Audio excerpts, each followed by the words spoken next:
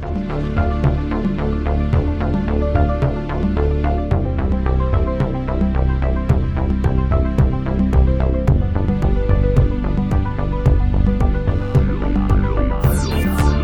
ladies and gentlemen. Welcome to another exciting episode of Adventures in DevOps. I'm your host for the day, Jonathan Hall, and here in the virtual studio, I have with me Jillian Rowe. Hello. And Will Button. What's going on? And today, we are going to talk about DevOps anti-patterns. Dun, dun, dun. Yeah. And cargo culting and all the things you should never do, or maybe not never, but at least sometimes shouldn't do in DevOps. Hey folks, this is Charles Max Wood from Top End Devs, and lately I've been working on actually building out Top End Devs. If you're interested, you can go to topenddevs.com/podcast, and you can actually hear a little bit more about my story about why I'm doing what I'm doing with Top End Devs, why I changed it from devchat.tv to Top End Devs. But what I really want to get into is that I have decided that I'm going to build the platform that I always wished I had with devchat.tv, and I renamed it to Top End Devs because I want to give you the resources that are going to help you to build the career that you want, right? So whether you want to be an influencer in tech, whether you want to go and just max out your salary and then go live a lifestyle with your family, your friends, or just traveling the world or whatever, I want to give you the resources that are going to help you do that. We're going to have career and leadership resources in there, and we're going to be giving you content on a regular basis to help you level up and max out your career. So go check it out at topenddevs.com. If you sign up before my birthday, that's December 14th. If you sign up before my birthday, you can get 50% off the lifetime of your subscription. Once again, that's topenddevs.com. So who wants to kick us off? What's your favorite, or shall I say least favorite? DevOps? Before we jump into that, you threw out the term cargo culting, and I've not heard that before. So what is that? That's a great question, because I think it's an Americanism, which makes me surprised that you haven't heard it. Yeah, but I'm a redneck, so. Okay, fair enough. So the term cargo culting, for anybody who's either a redneck or not born in the U.S. of A., I believe it was World War II, where the U.S. occupied some islands in somewhere. Why don't I just look it up, and then I won't have to be guessing? That's too, straightforward for the likes of us. Yeah, so it was in the Pacific Islands during World War II. The U.S. Sort of took over the islands as a military base, or an air base in particular, for some of their war operations, whatever that was. And in the process, they brought things that the locals appreciated, like chocolate and food and who knows whatever else. Well, then when the war was over, of course, they left. And these indigenous people, having not been familiar with the modern culture, didn't know what to make of this, and they wanted the good things to come back again. So they built these religious cults trying to win the favor of the gods, so to speak, by building airplanes out of branches and leaves and things like that. And they would build these, and you go to Wikipedia or Google, you can find pictures of these life-size aircraft that were built out of branches and trees and stuff. Literally their cargo cult. It was a cult designed to attract the cargo that the military brought. So that's where the term cargo cult comes from. I love it. So if your build continuously fails going to production, you should build a replica CI/CD infrastructure out of branches and leaves to win favor with the deploy gods. Exactly. Yeah, or just start making sacrifices right off the bat. That's the way that I feel some days are going. Like, which god do I need to sacrifice? Which child needs to get this thing working? It was a joke, everybody. I'm not going to sacrifice. Never be too careful on the internet, you guys. It's a joke until it works, and then you're like, nah, I'm sticking with this.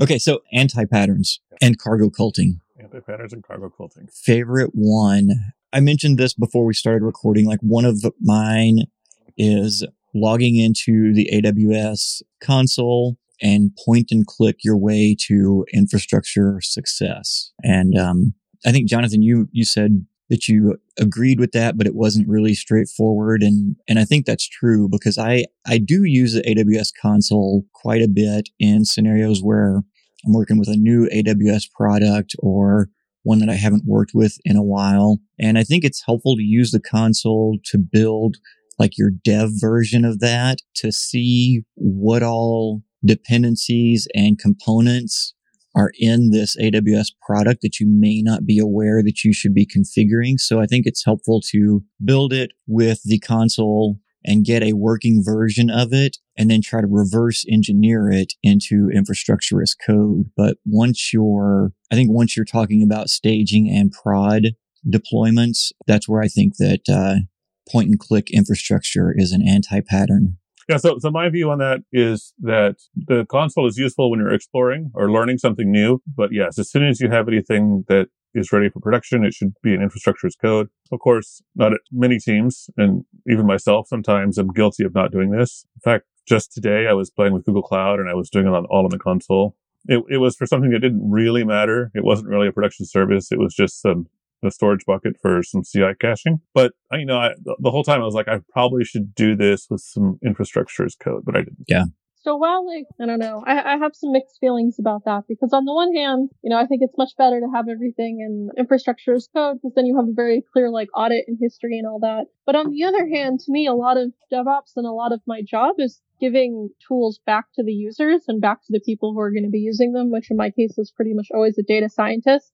And if I'm like, well, no, you're not allowed to use the console because even my very perfectly reasonable reasons, that's still taking things away from them, which I feel like is kind of contrary to my mission in life, which is to make HPC accessible for bioinformaticians. They should be able to go to the console and click around. But I also don't want to have to deal with it when they go to the console and click around. So I'm very conflicted over this. What do you guys think? So I think ideally, the ideal scenario here would be that they have an easy-to-use interface that produces infrastructure code.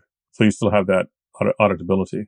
And you could you could probably sort of figure that out with Terraform. Like you could have Terraform read the current state and copy that locally.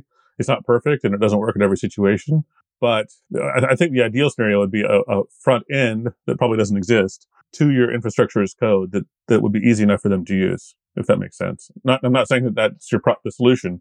That's the ideal that maybe someday in 20 years we'll have. I kind of have that halfway built for just some bioinformatics stuff, but yeah, so that is what I try to do is that they go through and click their options and be like, okay, I want A, B, and C, and then that renders a Terraform module with cookie cutter because, I'm super fancy over here, and then just goes through, runs it, and then sticks it in an S3 bucket, and I'm like, there we go, we have infrastructure as code that the people can be using. Yeah, the project I was just recently on, we did something very similar. It was on their own hosted Kubernetes platform in their data center, but we built a UI that allowed them to define, how much memory they wanted, how many GPUs they wanted, different things like that. And then when they clicked go, it sent a message off to RabbitMQ where we had a task runner that we built that took their parameters and merged that into a Kubernetes manifest and deployed that Kubernetes manifest.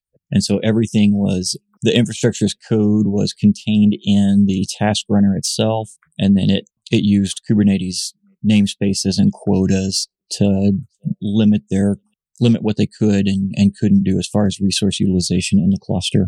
But yeah, it was all homegrown. Seems like once you get there, it is very, very specific. For the kind of things that I'm doing, it's all batch and HPC, and it's this very peculiar corner of the internet. So I don't know how applicable that is. I do think some of the AWS services are moving in that direction. I want to say that the AWS managed Airflow, when you go to the AWS console interface and you click the buttons, when you click those buttons, it does actually render a CloudFormation template in the background, and then your CloudFormation template gets saved, where AWS saves those. So then that is something. You can still have drift and things with the CloudFormation templates. So yeah, AWS WAF does that as well. It generates CloudFormation, and you can go look at your CloudFormation stack that it created.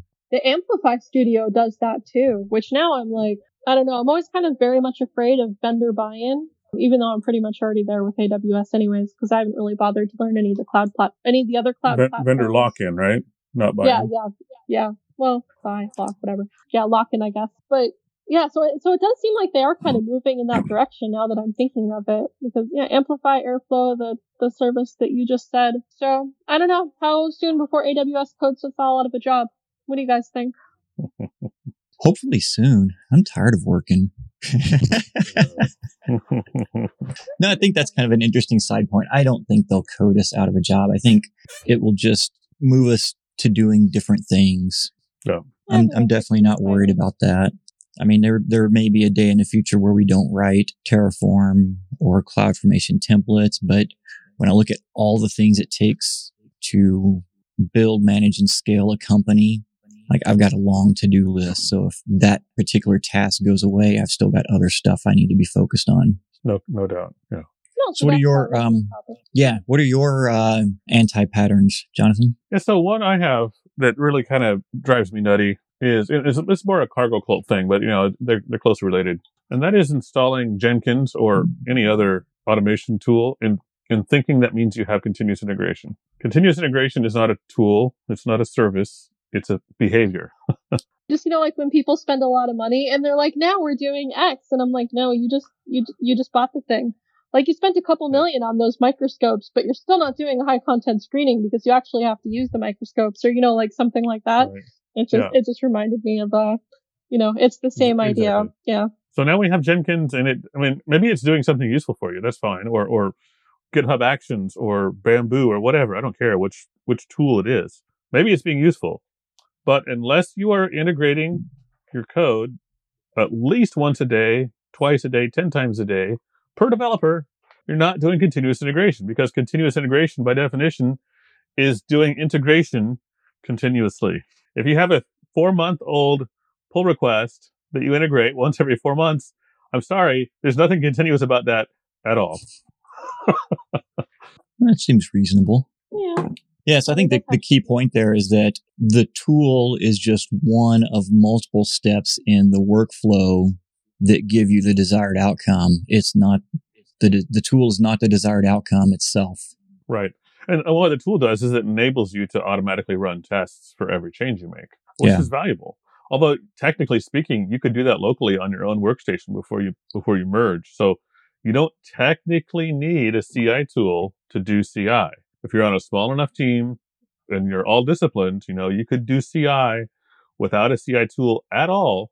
But as a industry or as a sort of collective consciousness, we've come to the idea that you install the tool and now you have CI. And, I'm guilty. I have been guilty of this. I try not to anymore. But in the past, I used to just talk about CI as a tool and say, configure your CI to do this. And that's actually, and then I came to realize that's not actually what CI is. CI is a practice.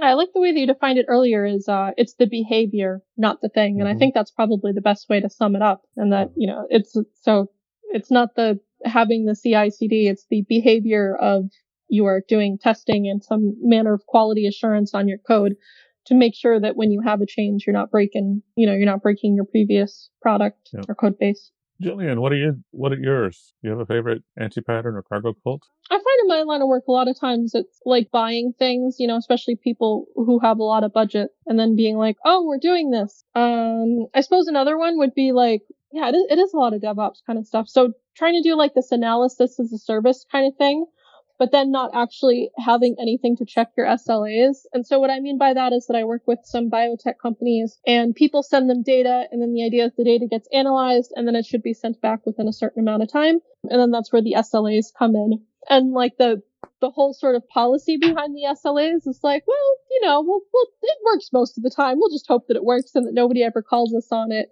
And so I would think that would be a part of your DevOps and a part of your deploying any kind of system. So if you're deploying, it's kind of similar to a CI/CD when you have the workflow management systems, you have your SLAs and all those kind of things integrated in there. I think that's a little bit more data engineering rather than DevOps, but I'm kind of always between those two worlds anyways. One thing that annoys me sometimes is the habit a lot of us have of building our own when we could just pay someone or buy a service, buy something off the shelf. Sort of you mentioned buying things, and that made me think of the opposite version of that, which is we need a log monitoring system. So let's spend 6 months building one rather than just paying somebody to do Logstash for us or whatever. Especially if you're a small company, it can be a huge waste of effort to invest the time. I worked for a company a few years ago who decided to host GitLab internally, which was a huge mistake. So much easier just to pay the subscription fee to GitLab or to GitHub or to whoever and let their engineers handle the upgrades and the backups and all that stuff for you. Yeah, I have some pretty strong feelings about all that kind of thing now. Like if I'm working with people, it's kind of a red flag at this point. If there's a service that you could pay for and it's not like anything that I wouldn't consider to be obscenely expensive for the amount of funding that they have, and they won't do it because they want to save like $100 a month or something like that. That's just, I don't know. It just doesn't make any sense. Like it doesn't math, you guys. It doesn't work. Yeah, exactly. Yeah, I would say another one is to be on the new shiny. I guess it's not so much an anti-pattern as it is psychological shiny object syndrome. But we have a system and it's perfectly fine, but we need to change to the new system because that's the new hotness. So, having people that have like web servers and things in the AWS world that work perfectly well on Lightsail. They're like, they're fairly small applications. They don't require huge amounts of logging and monitoring. If they go down, like, it's not a big deal. But then all of a sudden somebody somewhere will be like, well, we need to go to Kubernetes because, all of these things that they don't actually need. They don't need, that amount of scalability. They don't have, they don't need to integrate with the secrets manager. They're not persisting any data, which I would always argue that you should never be doing in Kubernetes anyways. All this kind of stuff, but just because, like, well, these people over here are using Kubernetes and they're doing cool things with it. And it's like, but do you really need that for this, for this particular application? So you know what? Maybe Kubernetes is my anti-pattern. That's it. Yeah. If you didn't say it, I was going to. I mean, I love Kubernetes, I'll agree. But only for the right problems. I found myself kind of moving away from Kubernetes lately. It's like, it's so cool when it works, but like sometimes it's just such a pain to get working. And I've noticed with a lot of the kind of things I was doing, AWS is starting to have enough like managed services that I only really need Kubernetes for like a few things. And if I could get nicer auto scaling on Lightsail, I might be able to ditch it entirely. It's going to be a brave new world for me. I might get some hate mail about that one though, being on a DevOps show and being like, I don't want to do Kubernetes anymore. Yeah, I don't know. I think it's still popular today. I think there's still a wave of people who've never used Kubernetes who like to hate it. So you're just on the bleeding edge of the post Kubernetes haters. Well, it really seems to be one of these frameworks like you got to be like all in on and using it almost, I want to say like almost daily to really keep up with all the changes and kind of keep the mental headspace. Or maybe like I'm just getting old and stupid, which is like a very distinct possibility over here. Oh, the memory gets worse by the day. But like I just have a tough time keeping up with Kubernetes. So now I'm starting to wonder maybe that's the other anti-pattern is having like frameworks that are so complicated it's hard to keep up on. I don't know. I can't quite well formulate that one. So you touched on another topic that is a popular anti-pattern. You mentioned secret management. How many times have you stored a password in Git or an API key? Way too often. Yeah, exactly. Yeah, accidentally or on purpose. Well, let's start with on purpose, and then we'll move to accidentally. Yeah, on purpose, very infrequently before I learned that was a bad thing to do. Yeah. I started with a company early last year that had hired an outsourced or an offshore agency to do some development work for them. And they had all their API keys stored in Git. So one of my tasks was to move them out of Git and recycle those, expire the old ones and create new API keys or whatever, whenever possible. So it's a really easy thing to do. And it's even intentionally, I think it's easy to do like, only 2 people have access to this repository. We never publish it. I get the temptation, but it's a bad idea. Yeah. What about with private repos though? I'm still good there, right? My opinion is it hosted on your machine? Is it air gapped? How private? No, like in a private GitHub repo. What are our feelings on that? Yeah, wait. Do you own Microsoft? No, but I kind of assume unless you own the infrastructure it's running on, it's not really private. Yeah. So that's my answer there. That's a good point. Yeah, I agree with Jonathan on that. Even in private repos, I think it's a bad idea because that data lives in a place that's outside of your control that ultimately will get hacked at some point.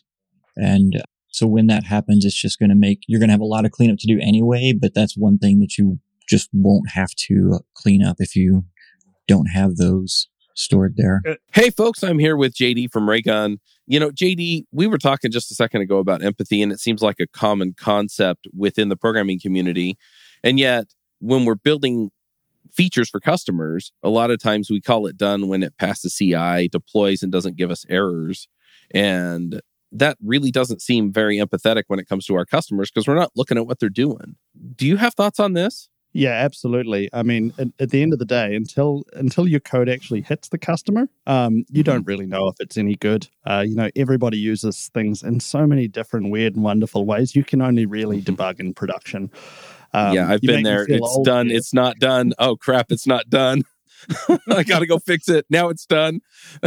Yeah, absolutely. And when we see things like error reports flowing into Raygun, Right. a lot of the time it's things where you just kind of go, oh, that was a configuration that as a developer, I didn't think could exist, but actually here's an example. And so it's connecting that code to customer and your development team through to real users and their experiences, which to your point, builds real empathy. And the best software teams care a lot about how their customers are experiencing their software. Right. It's kind of the feedback from the app, but it's also kind of this meta feedback. As we do better, we tend to get less of this negative input back from our customer, which really does reflect empathy. Yeah, absolutely. And I also think to your point earlier about CI/CD pipelines, like we've done an amazing amount of work as an industry to automate getting to prod really fast. But if you really want to go super fast, you need to close that loop with real-time feedback from prod back to the dev team. And that allows them to do things like fail forward and just really leverage that investment in CI/CD, and it can turn into a real superpower. Yep, absolutely. So I'm going to encourage you folks, set up your CI/CD, but then go sign up for Raygun. They'll actually give you a free trial, and you can get it at raygun.com. And even if it is private, and even if you're 100% trust GitHub or whoever's hosting your data, who else has access to that repo? I mean, if it's only you and your laptop is encrypted or whatever, maybe you're fine. But if you're a small company or even a large company and you have employees working on this code, do you know that all of their laptops are secure and safe, and that those credentials won't be stolen? If their laptop is left in a taxi cab or someone installs malware on their device, can they get to those passwords? There's so many ways to compromise those passwords. Yeah, and years ago, it used to be pretty common when a new employee came that they were given a company-issued laptop that you could control. But a lot of companies nowadays are moving to a bring your own device model. If you got a laptop that you want to use, that's great. You want to use your phone, that's great. And at that point, whenever you have employee turnover, that data that you once considered to be controlled data is now uncontrolled data because it lives with someone outside of your organization. And even if you do have your lockdown system, I promise you that there are people who are copying the data off of your work-controlled devices somehow. Maybe not maliciously. I mean, it's very common to just, I want to work from my personal laptop today, or my work laptop is at the office and I'm sitting at home watching Netflix, but I want to try something. I'm going to find a way to get those files on my personal laptop. So, and that's to say nothing of the malicious actors who maybe are angry at the company or have some other motive to copy that data. Yeah. Yeah, we'll just leave like USBs around. Did you guys ever read about that? I forget the exact story, but some company wanted to hack some other company, and so they just left like boxes of like USB sticks around, and hoped that eventually somebody would plug it into their company laptop, which of course they did, because people were like, "Ooh, free USB stick." Yeah. Yeah, I don't remember who that was, but I remember hearing that story. Yeah, it was an interesting one. So what about team structure? I don't know if it's... Okay, yeah, let's do that one. Yeah, so team structure as an anti-pattern without going into the topic we've talked about in the past, that DevOps is not a job, it's a thing that you do. Yeah, but like having a DevOps team or renaming a DevOps team or renaming a team to DevOps. Oh, that's a great one. Yeah, so we have our dev team and our admin team and whatever. And we just heard about DevOps. Let's just rename admin team to DevOps, right? That's an anti-pattern for sure. Yeah. There's a great, I'll put a link in the show notes. There's a great chart from the authors of Team Topologies about when it is and isn't appropriate to call your team DevOps. And, I think the left-hand side is a whole bunch of anti-patterns these are so-called DevOps teams that are wrong. And one of them, my favorite one, which I've seen a couple times, you have your dev team, you have your operations team, you hear about DevOps. So these guys aren't cooperating enough. So what we need to do is create a DevOps team that sits between them and helps them cooperate. Yeah. Been there, done that. I'm like, come on, guys. The whole idea of DevOps is to get rid of silos, not add another one. So that's a big anti-pattern, and there's several others. Like I said, I'll put the link in the show notes so you can look at that. It's a good reference to see if you have a team called DevOps, which side do you fall on? Hopefully not the chat ops side. I think that's the hill that I'm preparing to die on. Was that I saw like chat ops recently listed as a thing, and then just no. I realized there's a couple there was a contract that I worked on recently where they must have like really decided that this was a good idea, because literally everything wound up in Slack. So like every time you made a GitHub commit, or there were just all kinds of places that wound up in Slack, and people were actually like expecting for me to keep on Slack as like a, like a mode of I'm getting stuff done, not just like real time people chatting, asking questions, sending stupid memes around, whatever. But like it was actually supposed to be like a thing I was paying attention to, where there was context and list of things that I was supposed to be doing, and I'm not doing that. You know what? I'm not. Let's call that an anti-pattern too. Yeah, absolutely. I don't mind Slack or any real-time chat program as long as it's optional at any given moment. I've worked at companies where the only place company announcements happened was on Slack. That was terrible. If you want to know when the next round of pay raises are coming out, you have to watch your Slack. No, that's not how this was supposed to work. Yeah, exactly. So I think I like the word real time in there. If it is real time, like literally, message pops up and it could go away, like as soon as I read it, and it wouldn't make any difference to my life whatsoever, that's fine. Anything persisting in Slack is it's a hard no for me. And so chat ops is the anti-pattern, the ultimate anti-pattern. Yeah. I think that reminds me of another anti-pattern that I hadn't even thought of, but it's one that I'm pretty adamant on, and that's alerts. Like when do you alert? And my philosophy on that is the only time it's acceptable to send an alert out, whether that's via PagerDuty or Slack or whatever alerting mechanism you use, is if someone needs to drop what they're doing and responding to it. Otherwise, it shouldn't be an alert. I agree. Yeah, and I've learned that the hard way. Why did you get alerts at like 2 a.m. for nothing that was important? Yeah, created by me. That's always what hurts the most. Like when it's me doing the stupid thing that messes up my life, because then like I have to actually take some responsibility and see where to go from there, as opposed to just blaming others. Right. It hurts a little worse. It hurts a lot worse. I think it's also important to keep in mind the quantity of alerts you have. I mean, if you're getting 25 alerts a day, even if you really should be dropping everything to fix them, you're just going to get fatigued and you're going to start ignoring them, right? Yeah. So, it's important to make psychological effect there. Yeah, make sure you're only alerting for truly important things. I mean, like I said, even if they are truly important, like let half of the important things drop if you have to, until you're at a point where you can actually respond. Having and it's the same is true with like error logs. If you log errors and you're looking at them in say Sentry or something, and you have thousands or millions of them, then they mean nothing. Right. They mean nothing. Only log the things that you care about. Only alert about things that need immediate action. And this same principle of don't overwhelm yourself with information applies at so many different areas of DevOps. Yeah, and I think if the alert volume it really is that high, then it's time just as an organization to stop what you're doing, organize a war room, and everyone focuses on finding the root cause and resolving that. Exactly. Yeah, that definitely lends itself to there are bigger issues happening here than than what is immediately apparent. How about this is one that we talked about last week actually a little bit with Jillian and me and Dave. But the mean time to recovery is a big topic these days, and Dave made a pretty compelling argument that mean time to recovery is kind of a silly metric to be monitoring. Instead, we should focus on the time to recovery, perhaps, but the mean. Taking an average of that, it's kind of silly. And the example he gave, I love it, was if you ask your fire department, what's your mean time to response, for example, and they give you an average that includes getting cats out of trees and 5-alarm fires. What does that number mean? It means nothing.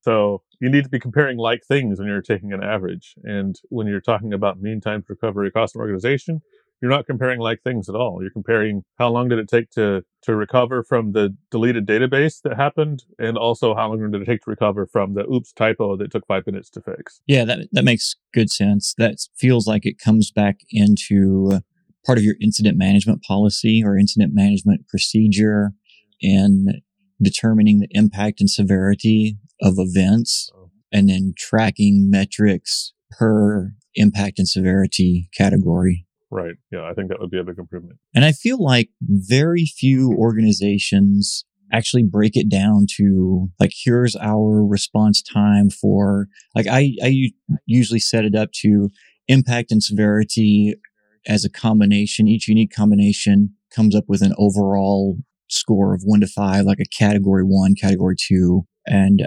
each category of incident has its own SLA and its own communication protocols as well. Like for a category 1, you call the CEO, for a category 3, maybe send an email to your sales reps so they can let your high profile customers know.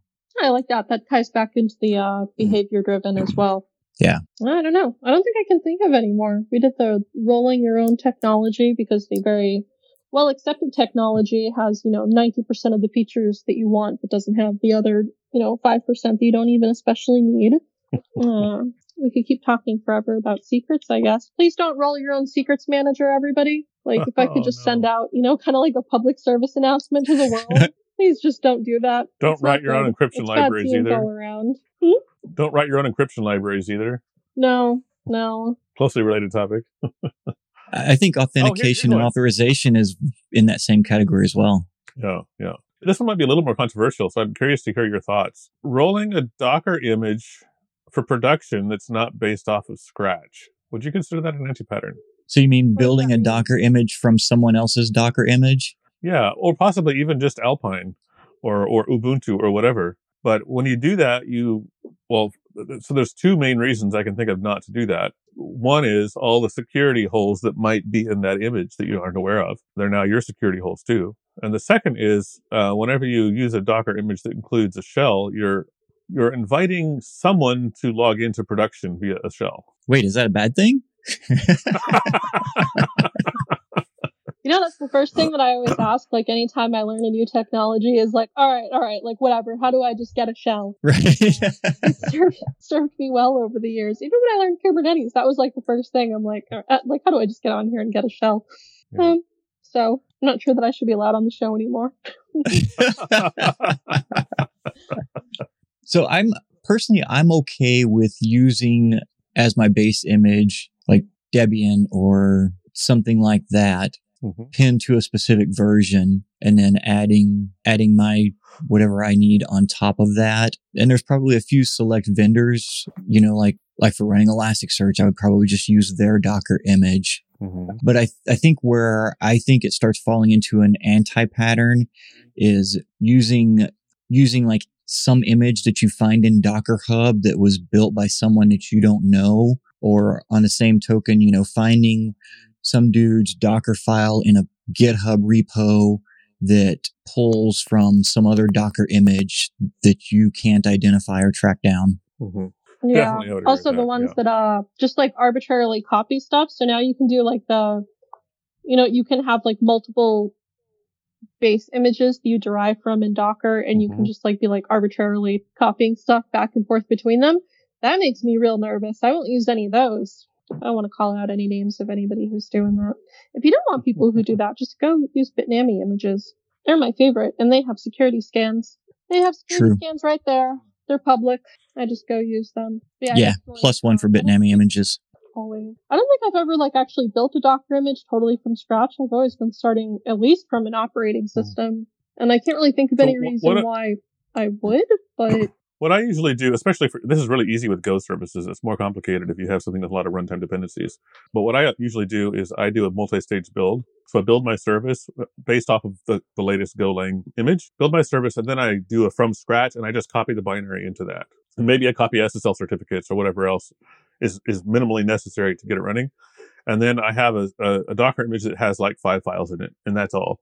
So there's literally no possibility of SSHD running in there, or somebody getting a shell to it, or anything like that. But like I said, it is more complicated if you're trying to do something with Python, for example, or anything that has more complicated runtime dependencies. It's not as easy. Yeah. Yeah, it's really easy to introduce security vulnerabilities and not know what they are. That happened to me a couple months ago. Actually, the Python package supervisor apparently introduces a really big security vulnerability, but it wasn't actually like pointing out to me, okay, this is the package that did that. So I just had to play whack-a-mole until I figured out which one it was. But that was definitely one of those images that was like, it had like multiple layers of, things being copied back and forth, and it was very difficult to figure out what exactly was happening in there. So the whole thing had to be like reverse engineered anyways. So yeah, I could see that being a anti-pattern. If you're not really if you're using a tool and you're really not understanding what's happening underneath the hood, at least to some extent, that's, probably not good. And we could expand that to far more than Docker images, right? I mean, even NPM packages have been targeted lately, and GitHub NPM Actions is like and the favorite. anything where you're running someone else's code can be dangerous. Yeah. What was the Java vulnerability? The log one with the logging? Log4j. Log4j. Yeah, that one. That ruined my life for like a couple weeks there. That was on all the Docker images. All of them. Oh, yeah. Right. That was the day we learned Java's not a dead language. Yeah, then I really had some snarky comments for the Java people that day. See, your lives are pretty terrible. Maybe Java is the other anti-pattern. I could rant about Java for hours, but I'm not going to on this show because I don't want half of our listeners to go away. Yeah, I don't know. I don't think there is a whole lot of overlap between DevOps and Java. Like, you got to be careful around like Python or Ruby people. I'm sure we work with a lot of people who work at Java shops, and they probably enjoy it.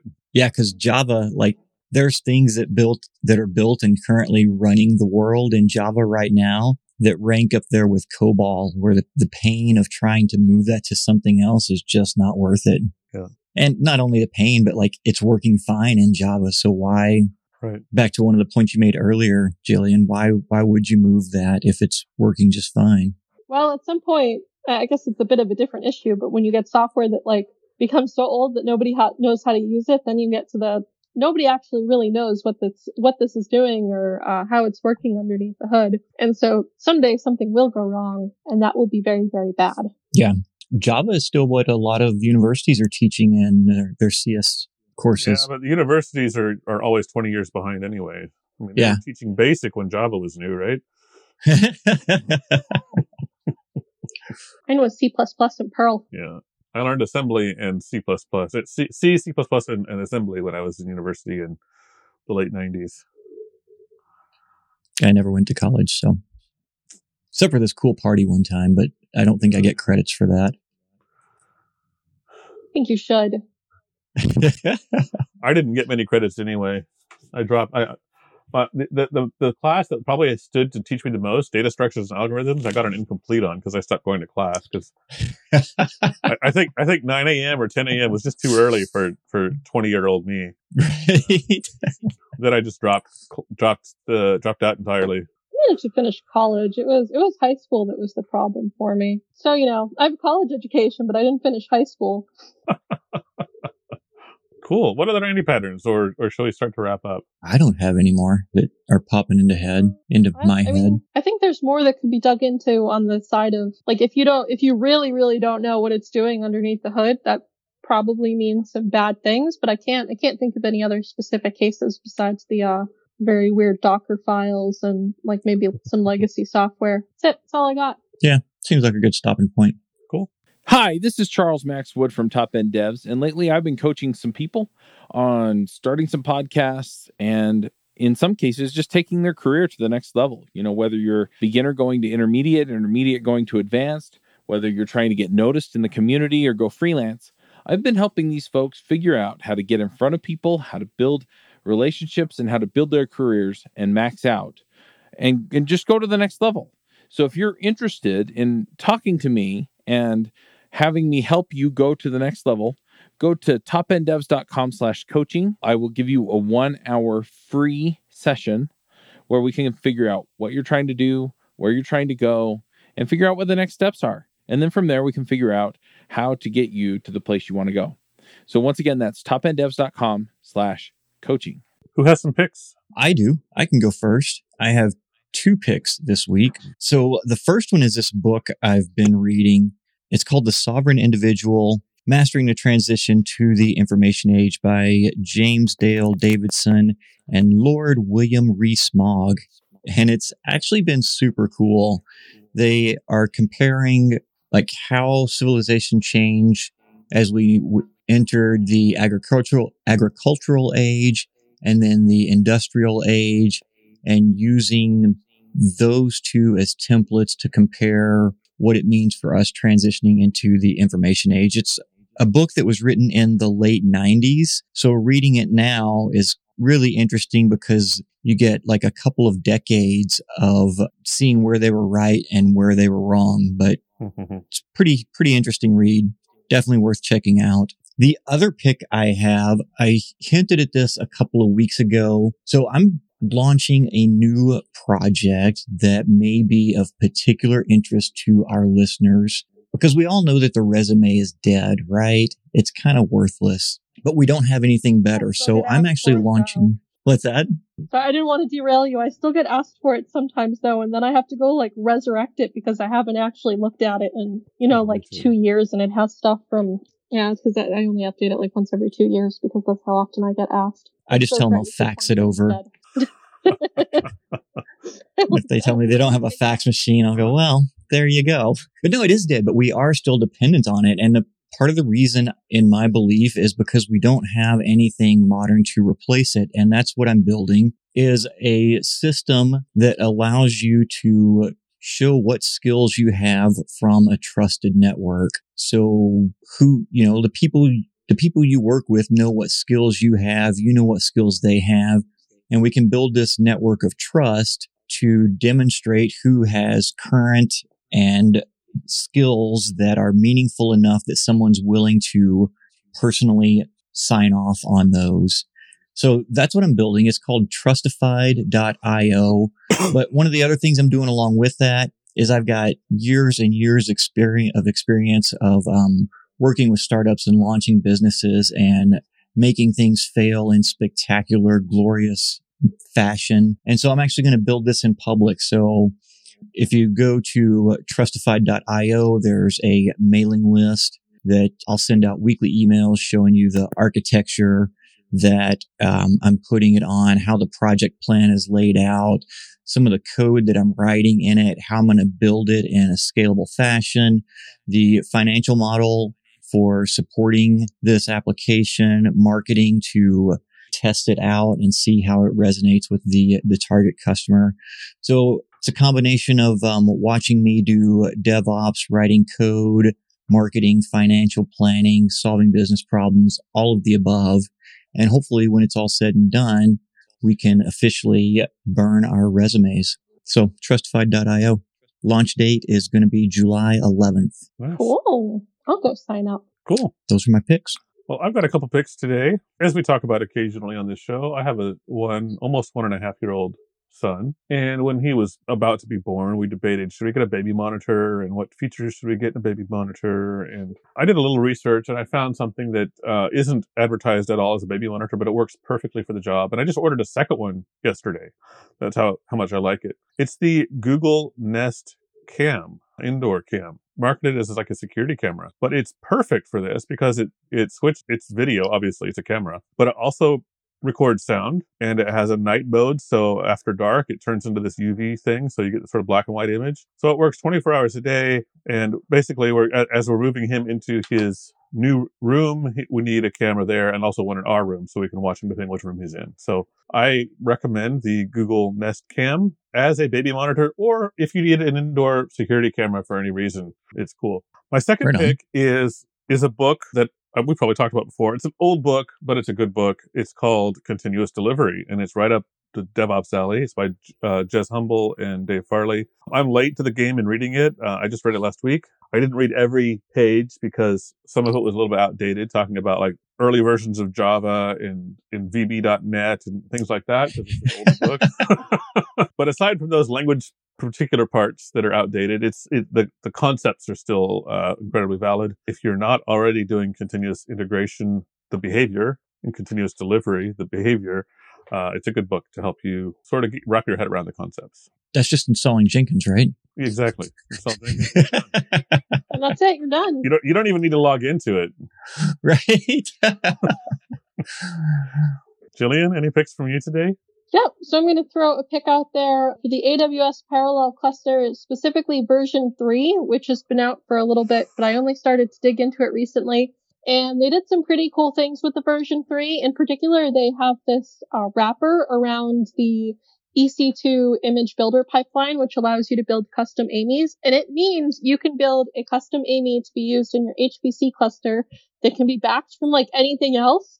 So lately I've had all these crazy build matrices going for myself and for my clients on having like Slurm compliant AMIs that are based off of like all the different deep learning images that are on AWS. So the, deep learning, the GPU one, GPU PyTorch, GPU TensorFlow 2, and all these kind of cool things. And I'm pretty excited about that because you can have like up to 10 custom AMIs in your Slurm cluster at any given time. Slurm is an HPC scheduler that you can use. So I just think that's like especially cool, and I'm pretty into trying that out. They also integrate with this like a nice desktop virtualization. I think it's called like DVC or something that I didn't even really know was possible because I get kind of uncomfortable when I'm, far away from a terminal. I'm like, oh no, where's my terminal and my make files? But I do have a couple clients that do have at least some desktop applications that they need. So that'll be cool to go try out and go do cell painting and protein folding and whatnot. And then, I've also been getting into another project lately called, DVC. So instead of the other one, which makes those two, by the way, make my dyslexic brain extremely unhappy. This one is data versioning control. And recently, or I think somewhat recently anyways, they added this really nice web interface to it. And I really like tools that, kind of make that extra effort to have interfaces on top of them, because I just feel like that's a lot more accessible for people getting into tech who maybe aren't so comfortable with coding yet, or maybe they never want to become comfortable with coding. I don't know. And it has this really nice interface to allow you to track your experiments. And it does this kind of Git-like workflow, but specifically for data. So if you've ever heard of the Git flow model, where you have the different branches for features and bug fixes and things like that. So it has that for data, which has been a really, really difficult problem to solve in the kind of data science space. And people have tried to solve it in different ways. I think Git had a project called Git LFS, which is Git large file storage, which just never really quite hit the mark. But this one integrates really nicely with S3, and S3 you can do, versioning and backups, and you can automatically archive things to Glacier, and you can set up lifecycle alerts and all these other kind of things that you need to have with data. So I just think it's really interesting. And, maybe my next title after I have burned all my DevOps bridges is going to be DataOps. I don't know. We'll have to see. I'm down for any tool that lets me work the word Slurm into a conversation. Yeah. I mean, that's just a super cool sounding word. I don't know what's up with the HPC people and why they can't have more reasonable names. But yeah, Slurm is the name of the most common HPC scheduler out there. Slurm, Torque, PBS, Moab. Those are the other ones. Nice. Sweet. Oh, and then the last one is my shameless self-promotion. I've been still working on BioAnalyze. It is coming along pretty well. I had to, maybe get a little bit more realistic with some of my goals. So it's a lot more like Terraform modules and cookie cutters now, although I am starting to work on some nice web interfaces and things for clients to be able to use it without actually having to write code, which we talked about a little bit earlier. And I will soon have a new documentation website up, docs.bioanalyze.io, and I've been playing around with tools for that. I think I'm probably just going to stick to Sphinx because it does all the things that I need for it to do, but maybe I'll go check out Hugo or something as well. Awesome. Right on. Well, I guess that brings us to the end of an exciting adventure in DevOps. So, dun, dun, dun. Thanks for Until listening. next week. And come back next week. We'll see you all later. Bandwidth for this segment is provided by CacheFly, the world's fastest CDN. Deliver your content fast with CacheFly. Visit CACHEFLY.com to learn more.